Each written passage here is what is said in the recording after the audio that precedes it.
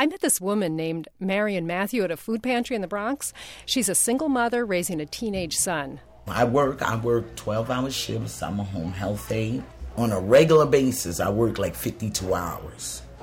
But it's not enough. She earns less than $23,000, and that's in a good year. Marion lives in subsidized housing. She gets food stamps and other help.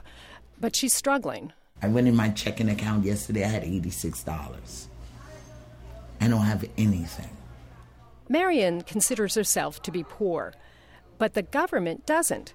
The government has an official poverty measure, and under it, Marion Matthew is not poor. But according to the government, this guy is. I'm Rico Sacosio. I'm from Cheshire, Connecticut, and I am going into my junior year at Fordham University here in the Bronx. Now, Sacosio is a struggling student. He and his family are not rich. He makes about $8,000 a year doing odd jobs. His off-campus apartment sometimes doesn't have hot water, so he has to heat it up in the microwave to wash his hair. He survives on a diet of egg whites and bagels. But he's pretty sure this isn't a permanent state. I really don't think of the quote-unquote poor college kid as actually somebody who is in poverty. It is temporary, and it is a temporary investment, and you don't have to live like you do in college after you leave school.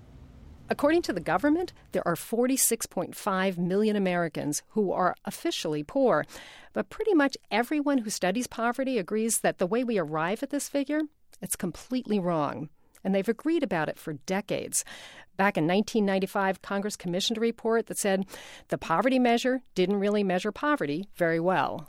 And yet, so much rides on this flawed poverty measure. Whether or not you qualify for Medicaid, for food stamps, for subsidized housing, it's all tied to the poverty measure.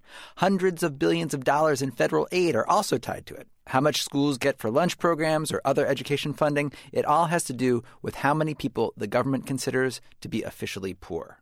Hello and welcome to Planet Money. I'm Alex Bloomberg, and I'm joined today by NPR's Pam Fessler. Pam, you are NPR's poverty correspondent, and you're hanging out with us here at Planet Money for a few months. We're very excited to have you here. And I'm very excited to be here. This is your inaugural podcast, so I think maybe you should do the honors. On today's show, we're going to look at how we got here, why we still measure poverty in a way that so many people agree is wrong, and how we can do it better. That was really good. Have you been practicing in the mirror? Yes.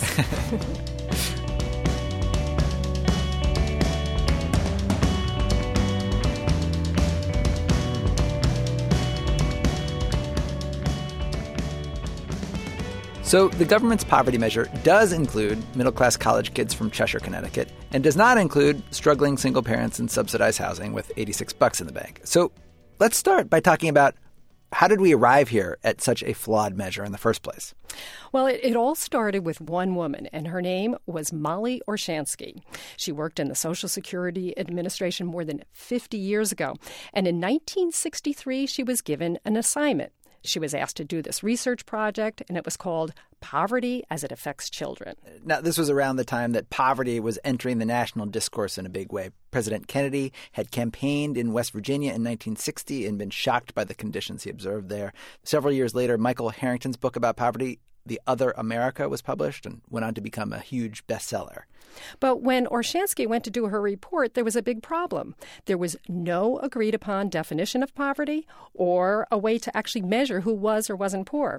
So Orshansky, who was a very resourceful economist, came up with her own measure.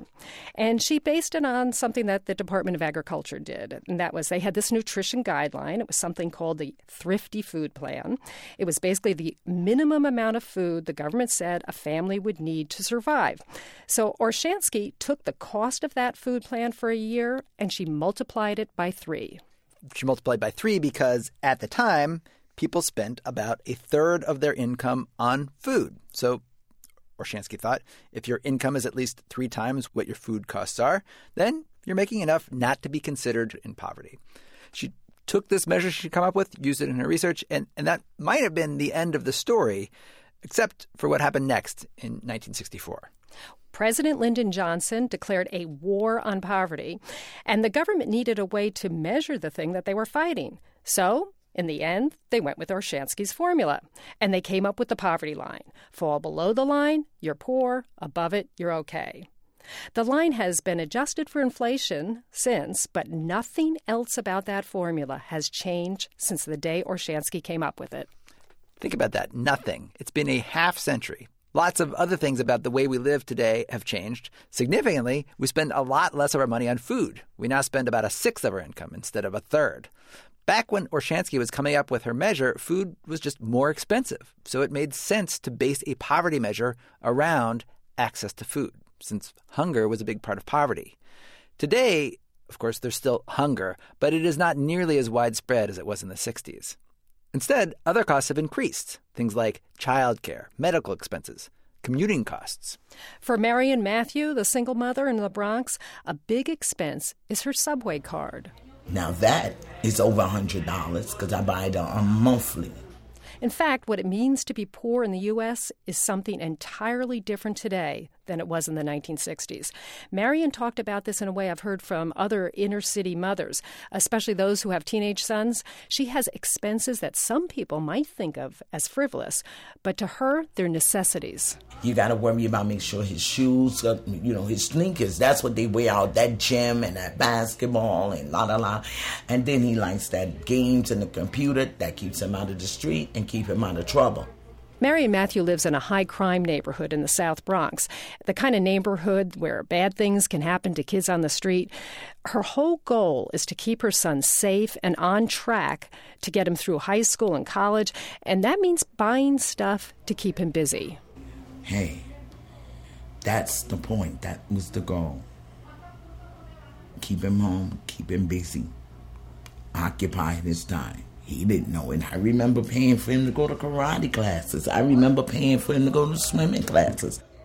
Clearly, a poverty measure developed in 1963 is not going to capture Matthew's world. And so, not surprisingly, many people are now looking at ways to improve the way we measure poverty. In fact, the government itself is developing an alternate measure. It has not replaced the official rate, but it tries to be more accurate. It takes into account where you live, an expensive place like New York or an inexpensive place like South Dakota.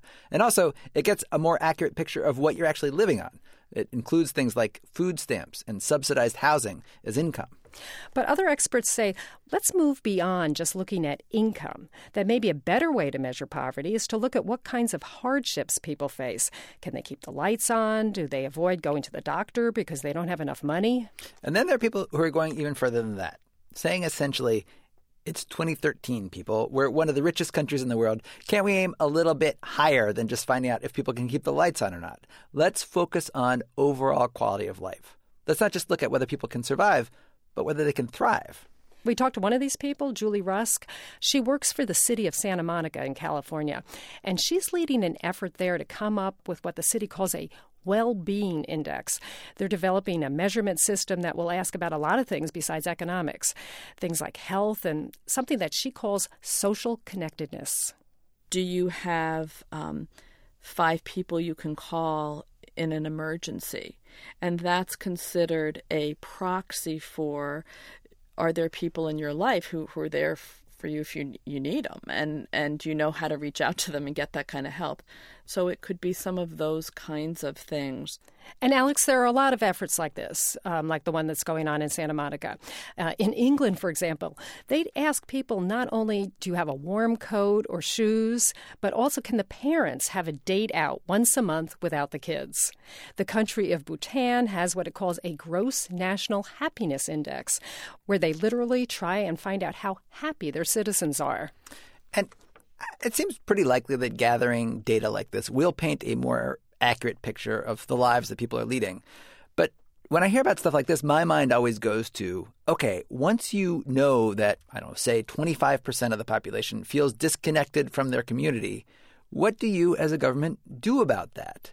If not enough citizens can get away for date night, should the government intervene in some way with, I don't know, some national babysitting service or something? And what should a government do if its citizens are unhappy? And what can it do? You know, unhappiness is a pretty personal thing. Well, I think what most of the people who are working on these measures would say, until you really know what the problems are, until you actually measure them, you don't know what the government should be doing.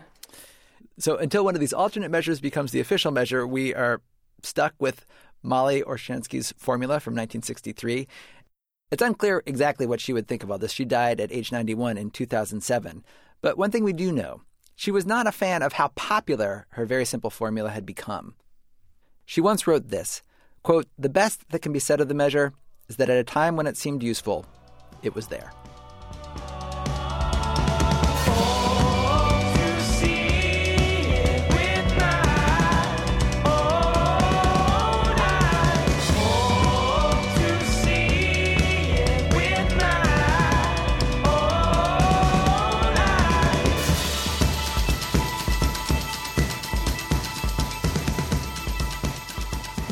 Deb, you know how to do this? I have no idea. Okay, all right, repeat after me. Help me through. Repeat after me. As always, you can find us. No, I forgot. As always, we want to hear what you thought of the show. We want to know what you thought of the show. You can email us at planetmoney@npr.org. You can email us at planetmoney@npr.org. You really sold it. Or, of course, you can find us on Facebook, Twitter, Spotify, and definitely check out our Tumblr, seedtoshirt.tumblr.com. That's Tumblr spelled TUMBLR. Leave out the E, people. It has updates on all the stuff that we've been doing on our T-shirt project. You can find photos from Cartagena and Bangladesh and all sorts of beautiful pictures of cotton. It's all right there. Seed2Shirt, all one word, .tumblr.com. I'm Alex Bloomberg. And I'm Pam Fessler. Thanks for listening. Thanks for listening.